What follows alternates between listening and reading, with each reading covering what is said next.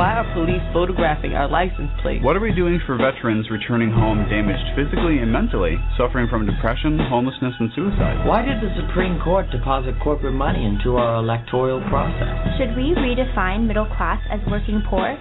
Or is it just another Wall Street merger? What's really behind new voter picture ID laws in certain states? Why aren't NBC, ABC, CBS, and Fox asking these questions?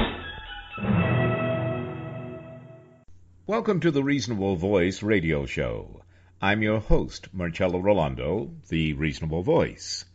The mission of the Reasonable Voice is to connect the dots between politics and finance, the need for better and more affordable education, our humanity, world peace, and, of course, the arts, which we then gladly provide our listeners, the voting public, as informative food for thought to provoke their self-determination and appetite for equal economic opportunity and justice for all without truth decay.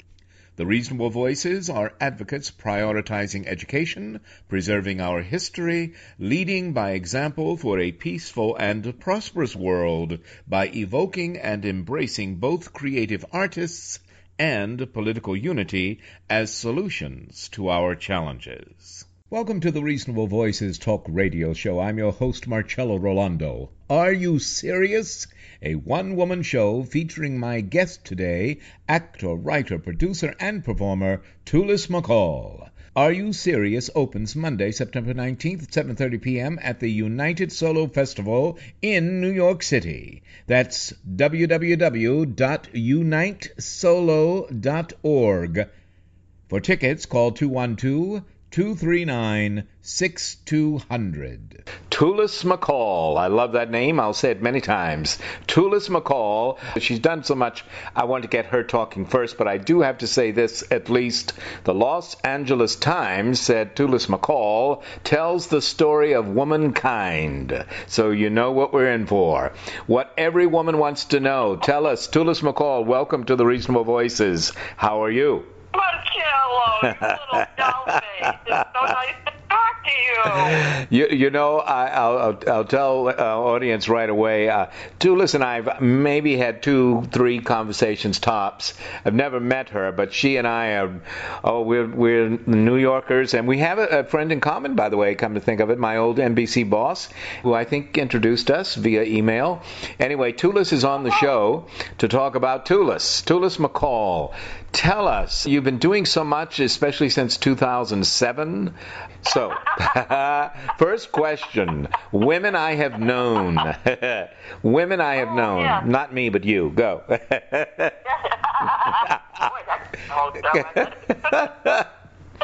It's going to be that kind of show, I can tell.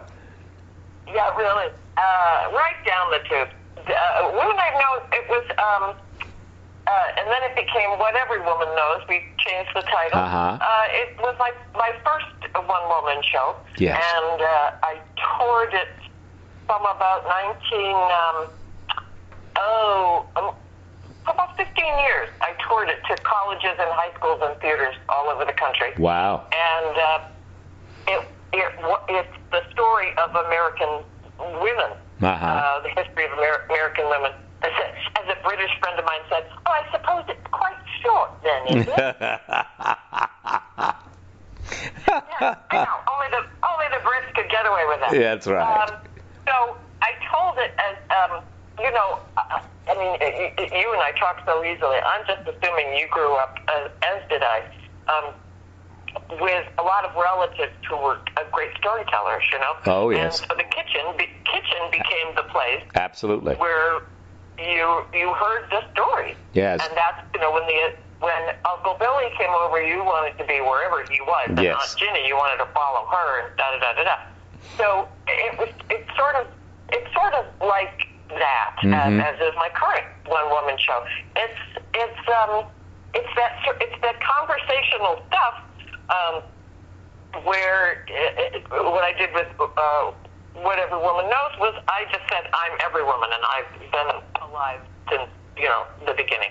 Sure. So I knew Sojourner Truth, and I knew Victoria Woodhull. Gotcha. all, the rage now in politics, because Sure. she ran for the presidency in the 1800s.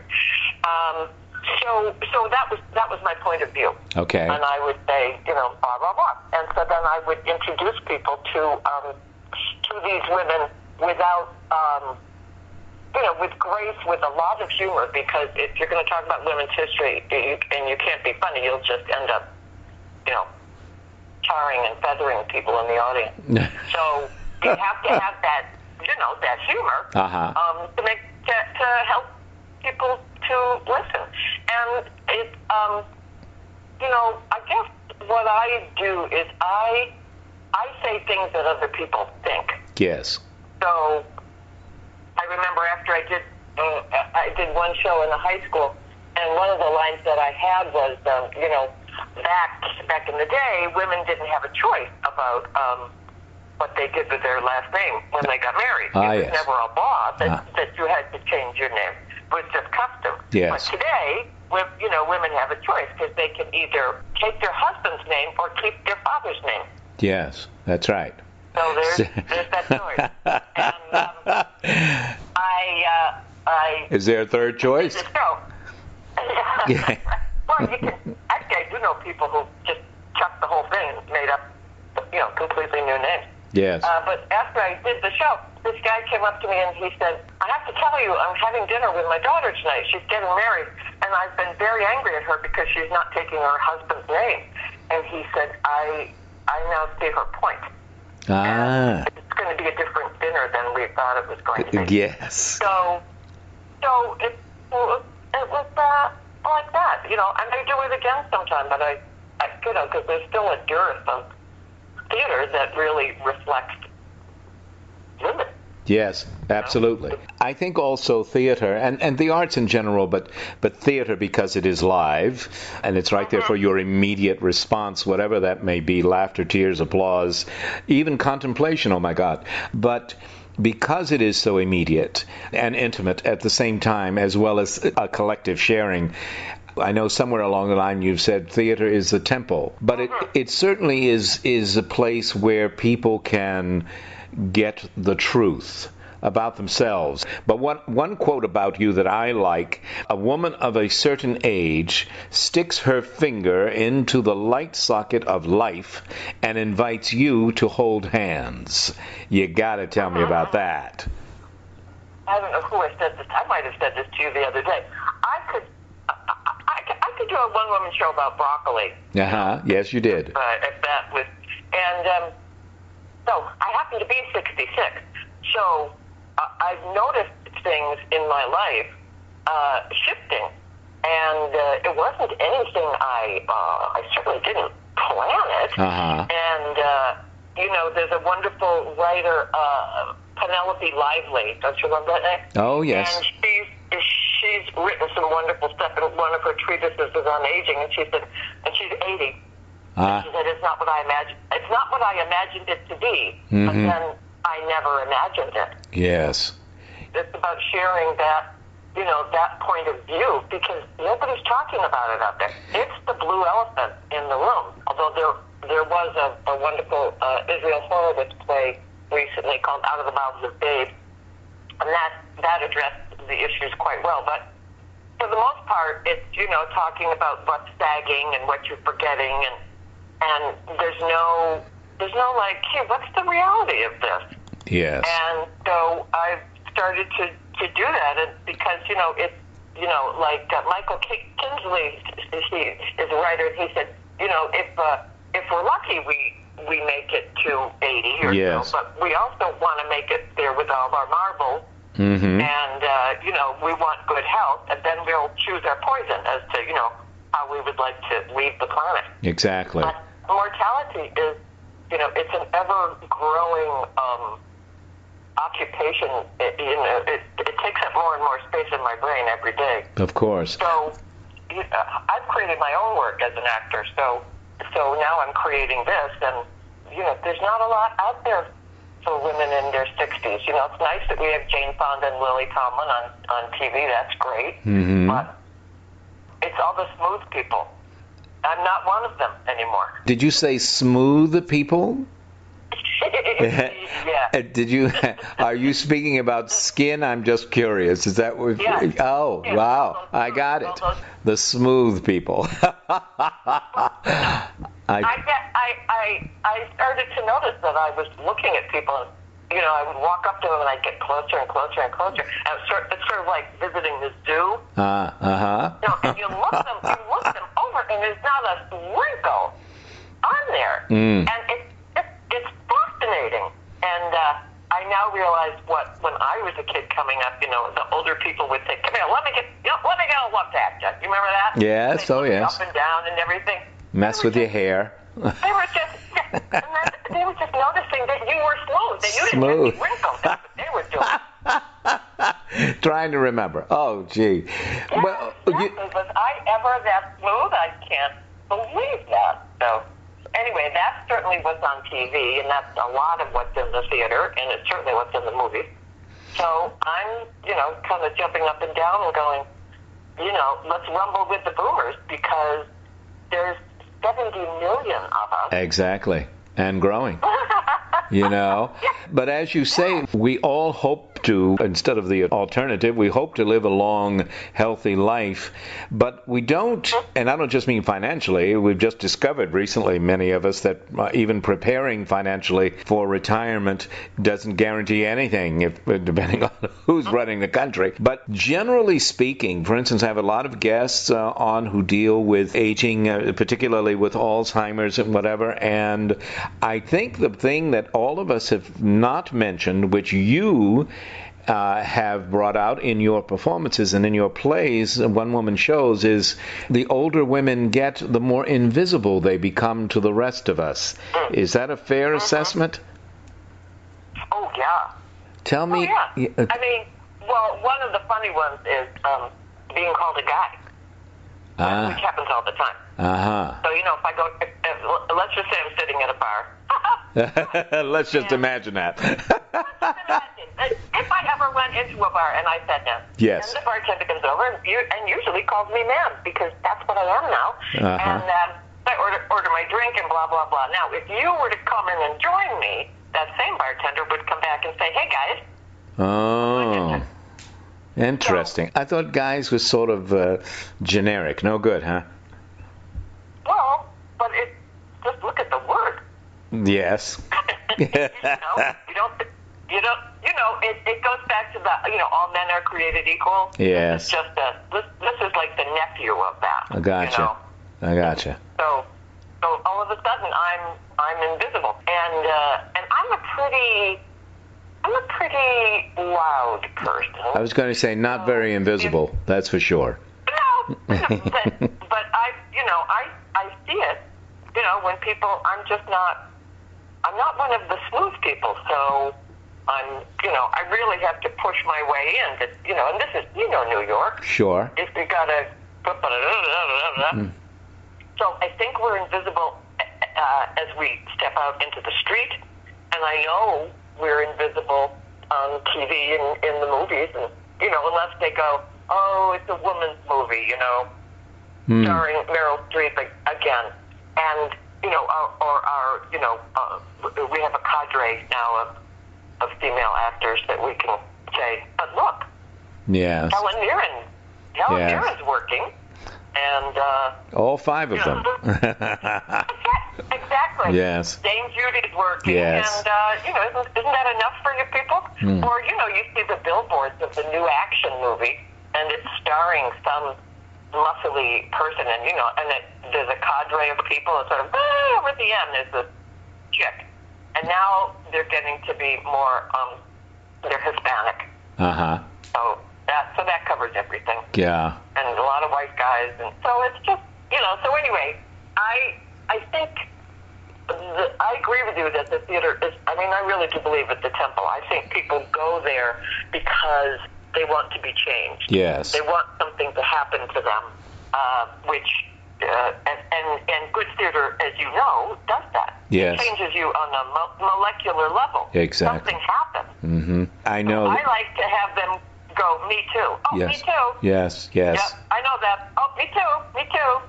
that is theater. Well, it's in a high school. I even directed a show in a middle school once, and what happened in that with those, I think they were maybe 13, 14 years old.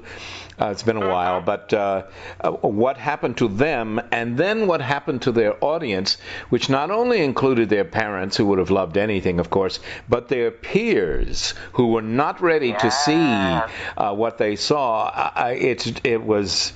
and for me, too. I mean, I sat there, and here I'd worked with these kids, but something happens when, okay, there they are, you're on your own now, I'm standing in the back.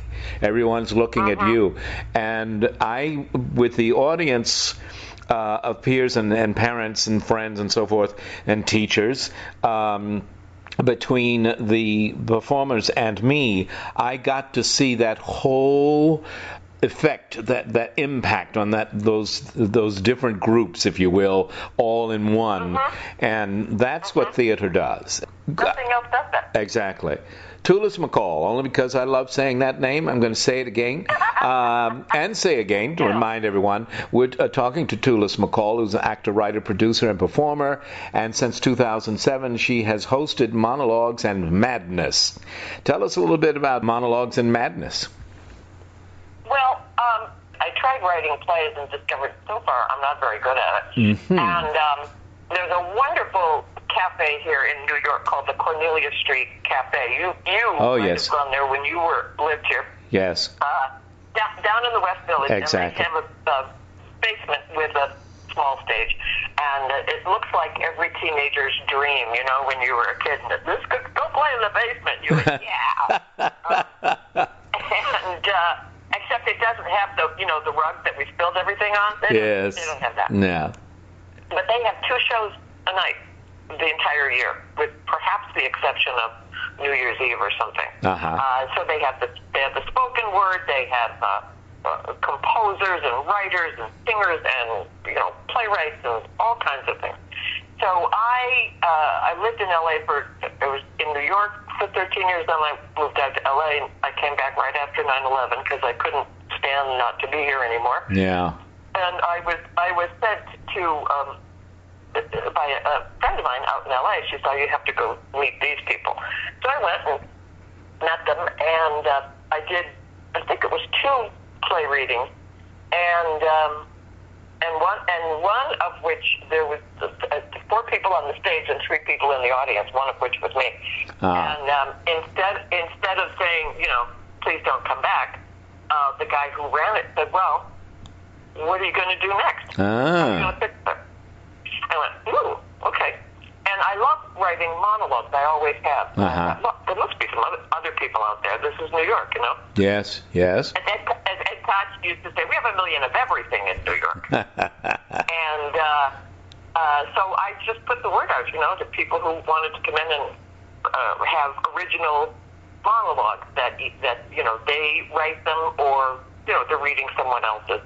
So I started doing that back in 2007, and we're still going. We do the first Monday of every month, and I pick some guest curators now to bring in new people. Yes. And so it's it's a lovely evening, and there's Francesca Rizzo, a friend of mine, is going to be producing an off-Broadway play from her monologue. So, and I'm working on my own one-woman show from the monologues that I brought in. So different people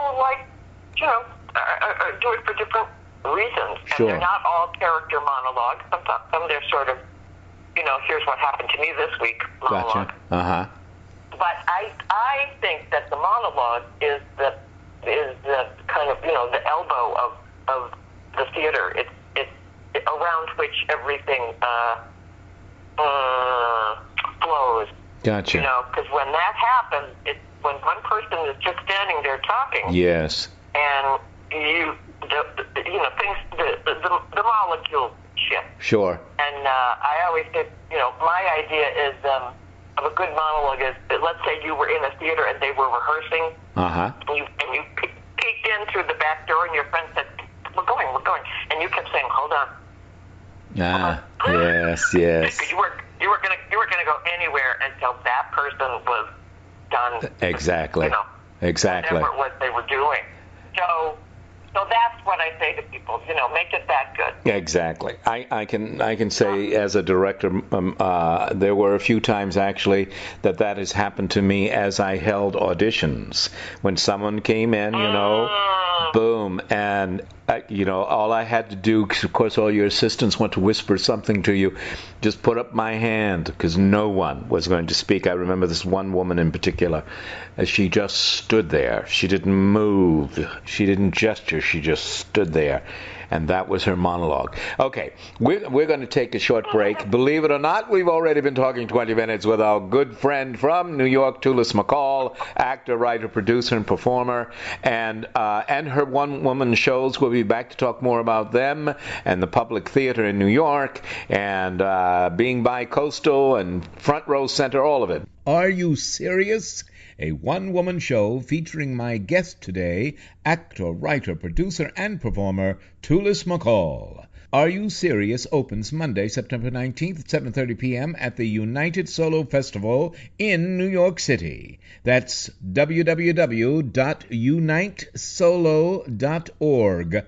For tickets, call 212-239-6200. We'll be right back with Tulis McCall. Stay with us.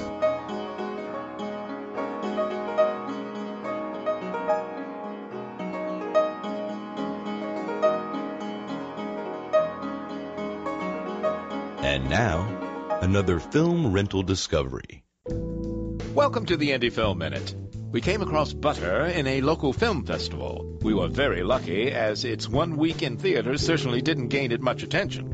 Jennifer Garner stars as Laura, an ambitious Iowan with an I'm better than you core, naked political ambition, and, shall we say, a metrosexual husband. One can't help but appreciate the politically satiric wink toward those who remember Michelle Bachmann. The plot is overly simple. Laura's husband is a legendary butter carver, winning the state fair competition so many times in a row, it's time to step aside. This development horrifies Laura, who sees his celebrity as central to her ambitions. So she will step in, win the competition, and rise to new heights. Of course, this won't be so easy, given the emergence of a child prodigy butter carver and the entry of Brooke, played by Olivia Wilde, a scene-stealing hooker owed money by Laura's husband.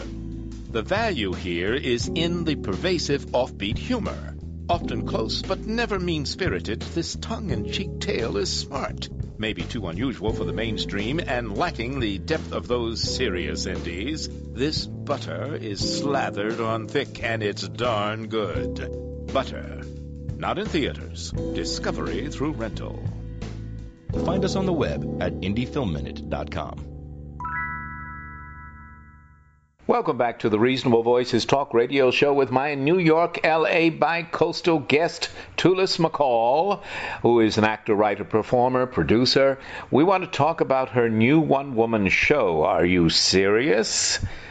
Let's start with that. I mean, there's lots to talk about. Yes. Tell us about Are You Serious and what made that come about? Well, it's a show about being a woman of a certain age. Uh-huh. So in this society, that means you're somewhere between 40 and death, and that's who you are. But there comes an age, and for me, sort of 65 was the tipping point where you start to go, "Are you serious? What?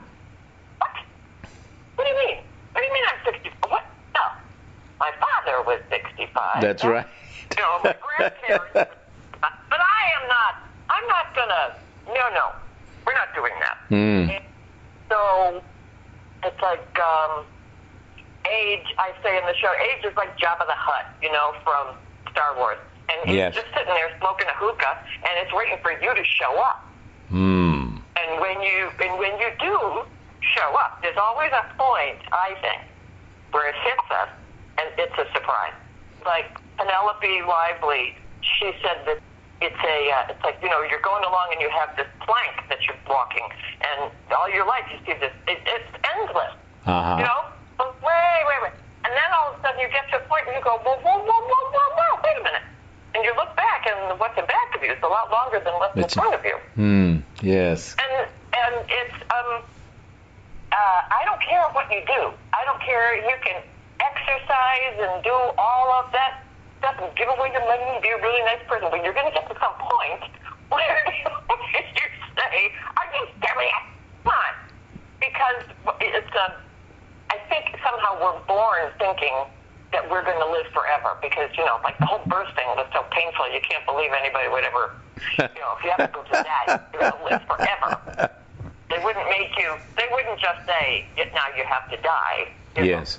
But then you'd say, well, what's the point of learning? What's the point of eating? What's the point of anything if I'm just going to, walk the plank? But how does that work? So I think that there's a point in our lives, and for people who are younger, I say, you're going to be surprised. This is not a spoiler alert, Yes. I'm just telling you that, when you discover that when you're sitting down, it takes a little bit longer to get back up. But there's also wisdom, and there's also perspective, and there's all these other things. But it's that real sense of mortality that is going mortality is clearing its throat. Yes.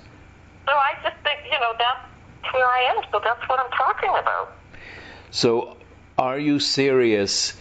Really asks the question, I guess, even almost at the mirror. That first moment when you think you look more like your mother or father than yourself. And with AARP, I understand they send out all of their material from the time you're 50 years old. About 10 minutes after you turn 50. Exactly, and that's what happened when I started getting all this mail from them, and I said to my wife, why are they sending this stuff to me? And she says, well, you did turn 50. And I said, well, so what? What's 50? But evidently they think so, and they send you all of this. And the point I'm making, I think, is what you're saying, both from your character's point of view and your point of view as the actor and writer, but also as the audience looking at you and at what your character represents. You are suddenly in a whole different category. People treat you differently. And I'm getting these things about, I actually got something from the AARP asking me if I needed help with my driving. I'm going, what? So how is your audience responding to you and all of your performances? You've toured 40 states, and I know you have a biggie coming up on September 19th. Tell us about that. I'm asking you 5 questions. You can answer them in any order you wish. Well, women multitask. Exactly. Well, this is a new show. I've done it 3 times here in New York. Yes. And now I was invited back to something called the United Solo Festival. Oh, yes. Which runs from September, I think it's through just before Thanksgiving. And they do an extraordinary job. They have one tiny little theater right at Theater Row. It's a studio theater. And they do something like 300 different shows. Wow. Yeah. So I've been invited back. I got the Best Storytelling Award for last year. Excellent. And so the show has changed, since then because I've changed. Mm-hmm. And now it's more, there's a great sense of I have no idea what's going on. Mm-hmm. I haven't a clue. So to pretend that I do, it's sort of self-defeating. Sure. And but to say I really don't know, it focuses me more on the moment. I'm becoming sort of rabid for appreciating the moment. Mm-hmm. This beautiful day and taking advantage of it, and like that. Exactly. I don't know if we said this off air or in the last segment, but we'll risk saying it again. We want to talk about your research, yes, in the book you were talking about off air, but also we don't, especially we baby boomers, we don't think there is an end. We are so used to so much, and the old cliche, life is not a rehearsal, this is it. But one thing we don't rehearse for, that's for sure, I don't know that anyone does, we don't rehearse for growing old. We just don't, and then all of a sudden you're cast in that role. You're now old. Perform, and things are different. But I like that you are responding to this for all of us, male, female, whatever color. How do you anticipate? You say you've changed, the play has changed. Are you serious? And the research you've done. What is moving you or moved you in the direction of Are You Serious? Besides getting older, I guess. Well, I mean that's sort of the nut of the whole thing. And yes. what I'm noticing is that they say you become more of what you were. Well, I was cranky before. I was always cranky. But now I do it. People go, now you're cranky because you're a woman of a certain age. Hell no. This is how I've always been. Yes. Because now people look at me and go, well, she's an older woman, she's a little cranky. Yes. But there are things that there are more and more things that I won't do just because I don't want to. When someone says, you want to go over to their house, it would really mean a lot, but, I'll show up for 10 minutes and, I'm out of here. So, and people who waste my time with a conversation, who say things that they don't need to say, they make noise. They make noise. I guess it makes them feel alive or something. And I think there's, better ways to do that. One of my favorite ones is, are you still up? Really? People ask you that? Well, when you're with whatever and, are you still awake? Well, I'd be sitting here staring at you, so yeah, I guess I am. Or, people who talk about, I went on this tour to Italy, and the people would sit around talking about what they like to have for breakfast. While we were in Italy eating the best food in the world. I know. They're going to talk about, I hate that. Cheerios and yogurt or whatever. What? And I was just going, oh my God, people, what are you doing? I'm just noticing stuff like that. Yeah. People, we sit around and we waste precious time. We don't tell each other, how are you? What is going on in your brain today? We don't do that. Not a lot of us, anyway. I hear you. I think we can do that. Exactly. I think that's a much better way of spending our time. I know that I have, and you sort of alluded to this same sort of situation. Growing up with an Italian family, the women primarily did most of the talking. I had uncles who would speak, but the ones I remember the most, my father and my Uncle Gino, were men of very few words. And then when they did speak, we paid attention. But I don't know where I was going with that point. I know, the food thing. I never, to this day, and my wife does it, I hope she doesn't hear this show, there you are having breakfast. You're in the middle of breakfast. It's a wonderful breakfast. And she wants to know what I want for dinner. Well, first thing yes, what I want for dinner is to be able to finish breakfast in peace without talking about dinner. Okay. My sisters and I do that, and I have a women's group that I meet with, and we've gone away a couple of times. And that's, it's like, girls, please. Yes. Just let me chew my damn bacon. Oh, heavens. God. All right. Anyway, so I think we waste a lot. I think we waste a lot of time. But I also think, no one's taking advantage of us. I remember when my mother was in a sort of an assisted living place, and they had a big old dining room, and about an hour before the meals were served, people would start to collect. Because they had no life. Yes. That dining room was their life, and I thought, my God, look at the wisdom that's here. Look at it. That's true. Nobody's asking them anything, and they've lived all of it, and they can warn us, if nothing else, about what's to come. Right. But these are people. Yeah. Can't, make room for the young people. Yes. Like me. Yeah. I was young. I know how to do young, too. Listen, plus I know how to do not smooth. Anyway, but back to, and not that we've left it, but Are You Serious? This being asked back is always nice, always a great thing. And you're going to do this on September 19th. Tell us some more about, you said I know you're doing your own research, obviously, for both your life research and actual, online books and all that, but tell us about some of the things that influenced your writing, Are You Serious? Really, it was seeing 65 coming up in the rearview mirror, where that great cartoon that images are larger than they appear. Yes. And saying, because I'm a great procrastinator. I come from a long line of procrastinators. And if we could have put off breathing, we would. I think maybe Tuesday I'll take a couple of breaths. I don't know.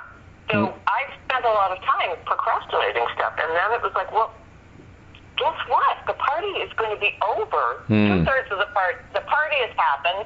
2/3 of it has gone by. If you're lucky, you got another third. And so when that repeats itself over and over again, and you keep saying, "Are you serious? Stop it. Go away," and it comes back the next day, it says the damn same thing, and then it says it over and over and over again until finally it creates a little gully in there, in that little brain pattern. So I just started writing about that. I'm a stream of consciousness writer. Yes. But now I'm looking at writers like Penelope Lively, who's a wonderful British author who's written on aging itself and what it feels like, and she's 80-something. And then she wrote a book called Dancing Fish and I think it's Amanites, Monites. And then there's this wonderful new book called Old Age, A Beginner's Guide. Oh, yes. By Michael Kinsley, who was a writer for the LA Times and the New Republic and Harper's, etc. So he's, I love those writers. Yes. Because they just tell the facts, They just don't get into a lot of emotion. So that's spurring my, it's connecting to a lot of stuff that I already had. But then, it's making me go, but there's some room now to move around. Like I always said, I came up with this thing about we weren't born, we were evicted. Because why would you want to leave there? You're warm, you get to be carried around, food's not a problem, pooping not a problem, and you get to eavesdrop on your mother. Yes. So what could be better than that? And but then all of a sudden the room gets too small, and so I say your first act that you ever did was procrastination, because you said not so fast. I'm thinking about it. Yes. And everybody had to wait for you, or they went in and got you. And then the first thing they did was slap you behind. To punish you for procrastinating. That's been a sort of riff of mine. This was the total eviction and betrayal. And so he wrote in his book, everybody's born thinking that they're never going to die. Yes. So then I just take that and I went, well, of course they don't want to die. They've just been through hell. They can't believe anybody would punish them again. Everything was fine until I got here. Until I got here. What do you mean I'm only going to... What do you mean it's a limited engagement? Well, I can tell from this conversation and from, the way your sense of humor that this, while your one-woman shows are about what every woman knows and Are You Serious, you are alerting us to be prepared, to not be surprised that things change, our skin becomes less smooth, but you are doing it, I'm assuming, in a what is hilariously funny and gives us some sense of what's the right word? If it's not hope, it's more than inevitability, is it not? What do you say? What are you leaving us with? Well, we know what the outcome is. Yes, that's true. Yeah. So, but I do allude to this. I might make it more of a point of it, but I would not be surprised if baby boomers start taking our exit into our own hands. Yeah. And say, you know what? This is good here. I think I'm ready to leave. At least investigate it, because we've seen what happened. We saw what happened to our parents. Sure. And a lot of that was unjust and really horrible. Mm-hmm. And a lot of us were the caretakers for that. Yes. So I would not be surprised if this whole movement of, you know what, this, I may be done.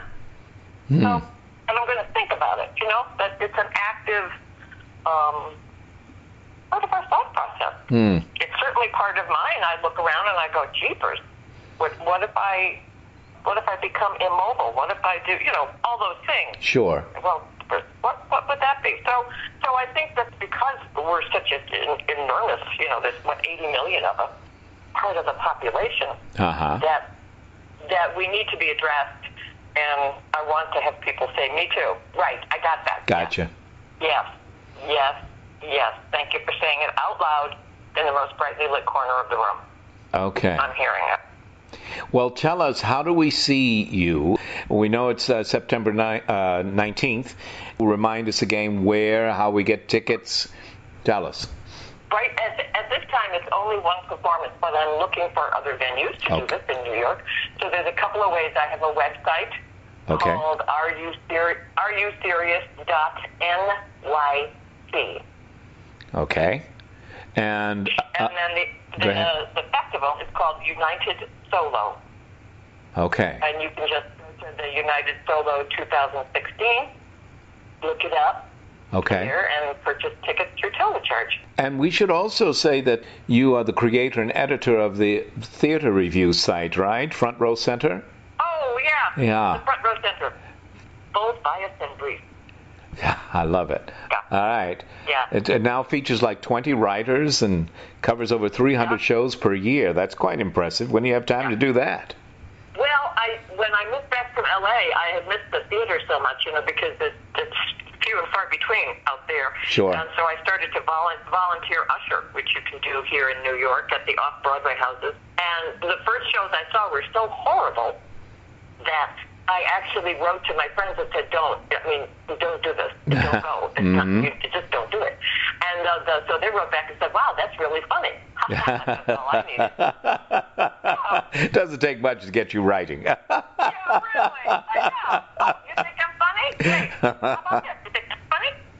So I just started doing it as a volunteer usher, and then I was asked to write for a website called New York Theater Guide, which is an excellent resource for people. And then I was able to get into Broadway shows. Uh-huh. And, now we're on the Broadway B list, or whatever they call that. Uh-huh. So now we're doing theater from, off to Broadway. Excellent. And the point is that it should be short. It's like if I met you at a bar and you said, jeepers, what should I go see?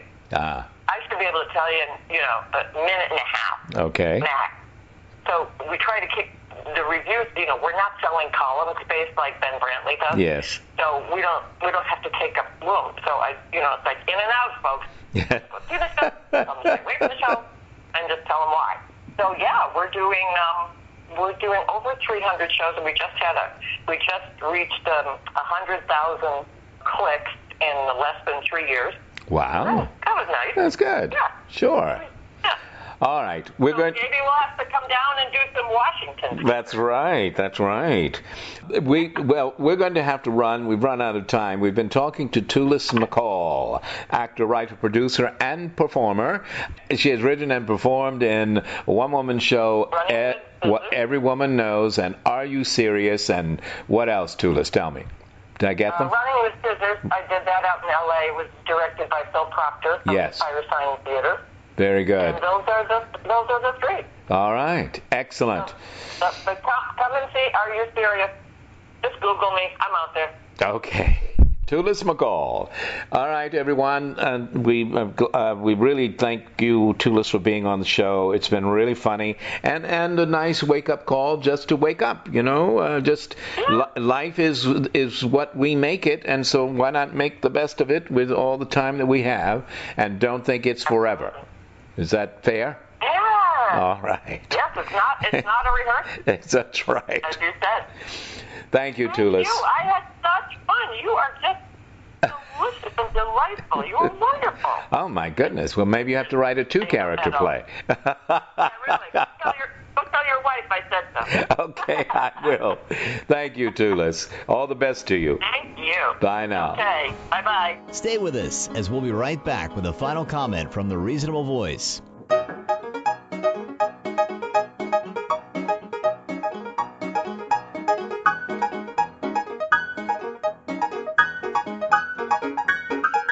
And now, another film rental discovery. Welcome to the Indie Film Minute. What would you call a film that took 12 years to complete? In this case, nothing short of a cinematic masterpiece. Richard Linklater began shooting Boyhood in 2002 when his star, Eller Coltrane, was not yet 8 and adorable in his innocence. When the film wrapped in 2013, Mason, Eller's character, was 18. He had weathered good days and bad, demonstrated a wide range of behavior, both good and bad, and headed off to college. Mason was a typical American youth. There's nothing radically different about him. His problems are simply recognizable as challenges of growing up in America today. The genius of the film resides in its almost time-lapse elements. Incredibly, Linklater completed Boyhood in 39 days of actual filming, meeting once a year for only a few days. It will be remembered as special for capturing the passage of time more comprehensively than any other coming-of-age film is ever again likely to do. We watch the same actors gradually morph physically and emotionally into who they will unpredictably become. The process offers us a universal picture of how time and life experience changes us, how the human animal matures, and how American cultural values have evolved. The payoff? A singularly unique work of artistry. Boyhood, not in theaters, discovery through rental. Hello, I'm Marcello Rollando, the Reasonable Voice. Thanking you for joining us and becoming one of the reasonable voices heard around the world. Imagine America from 9/11 to standing rock solid. To progress beyond the tragedies of the past is perhaps our greatest challenge and truest testimony to America's greatness. Imagine corporations contributing most to climate change being taxed and tasked with its obstruction. Imagine government skipping vacations to adequately fund public education and research for Alzheimer's, cancers, and Zika cures. Imagine health, pharmaceutical, and insurance industries deserving public trust. Imagine progress is accepting both individual and global accountability for broken treaties, Guantanamo, and refugees fleeing wars. Imagine electing Barack Obama president would end racial discrimination. Exceptionalism is stealing corn and Thanksgiving from Native Americans. 15 million American children going to bed without food, and our increasingly extreme weather as prologue to food and water wars. Imagine America's progress without the political timing of a Congress grandstanding permission to sue Saudi Arabia, without also considering indicting the Bush-Cheney administration for every member of our military who died, was physically disabled, or mentally and psychologically damaged because of its mushroom cloud deceit. Imagine not being a nation of individuals too often maneuvered into ours not to reason why, ours but to do and die.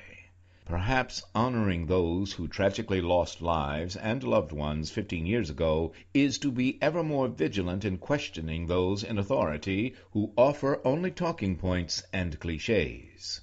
Corporate-owned politicians and media repeat the mantra, America changed forever on September 11, 2001. But have you ever heard a soundbite that suggests why? All of us know suicide is becoming an American epidemic, especially among veterans and millennials. But why? Why rising suicide rates, drug overdoses, community tensions, gun violence? Why our diminished self-certainty and loss of faith in our sustainability?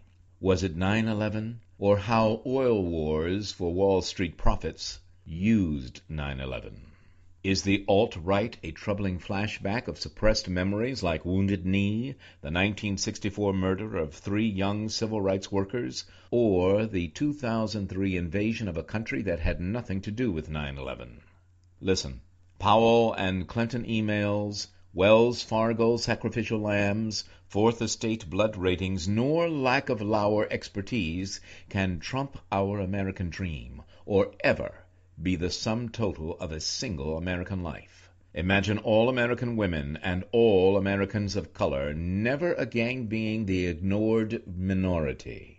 Imagine standing up for who we're for, rather than encouraging free press for what's against our common good. Imagine rising in 2016 to a vantage point from which we can choose to relive our past, mourn our present, or visualize our potential.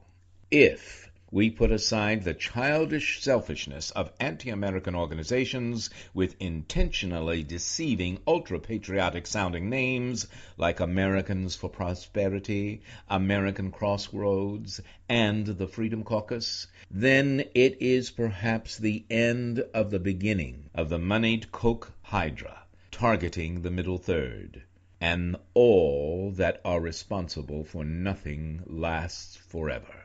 Imagine in September 2016 foothill jocks gently laying orange roses at the feet of cheerleader Ashley Adamantz. That's exceptionalism. The Sioux Nation includes 9 Native American tribes like the Dakota, Lakota, and Nakota, for whom South Dakota was named, and home long before any pale-faced tourist visited the Badlands. Dakota is the Sioux word for friends or allies. Maybe that's why they didn't demand that new Spanish and English settlers speak Wampanoag. In November 2016, even in Jamestown, Virginia, we are the opportunity to stand up with our vote to include all of the people in We the People all of the time. However, we can begin right now wherever we are by standing up for clean air and non-privatized lead-free public water, free of corporate ownership or municipal pollution. Imagine reversing the what is past is prologue of slavery, relocation centers, gender inequality, and income disparity by standing up for all American families.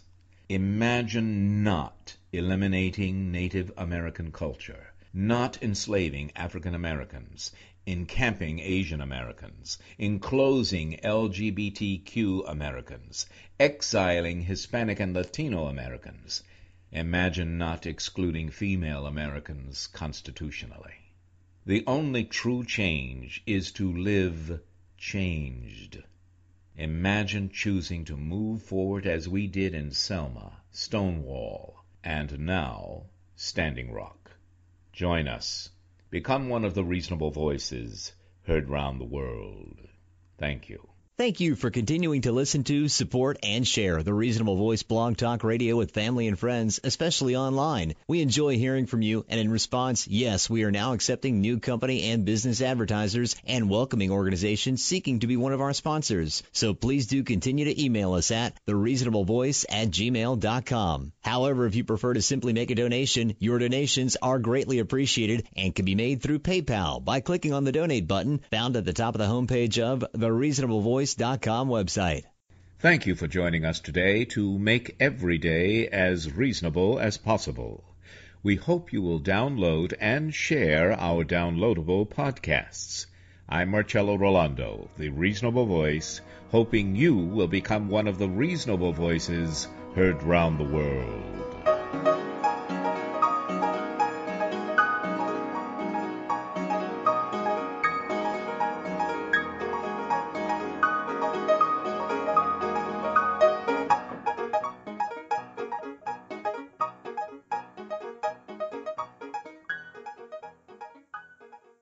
Step into the world of power, loyalty, and luck. I'm gonna make him an offer he can't refuse. With family, cannolis, and spins mean everything. Now, you wanna get mixed up in the family business. Introducing The Godfather at ChumbaCasino.com. Test your luck in the shadowy world of The Godfather slot. Someday, I will call upon you to do a service for me. Play The Godfather, now at ChumbaCasino.com. Welcome to the family. VGW Group. No purchase necessary. Void where prohibited by law. See terms and conditions. 18+.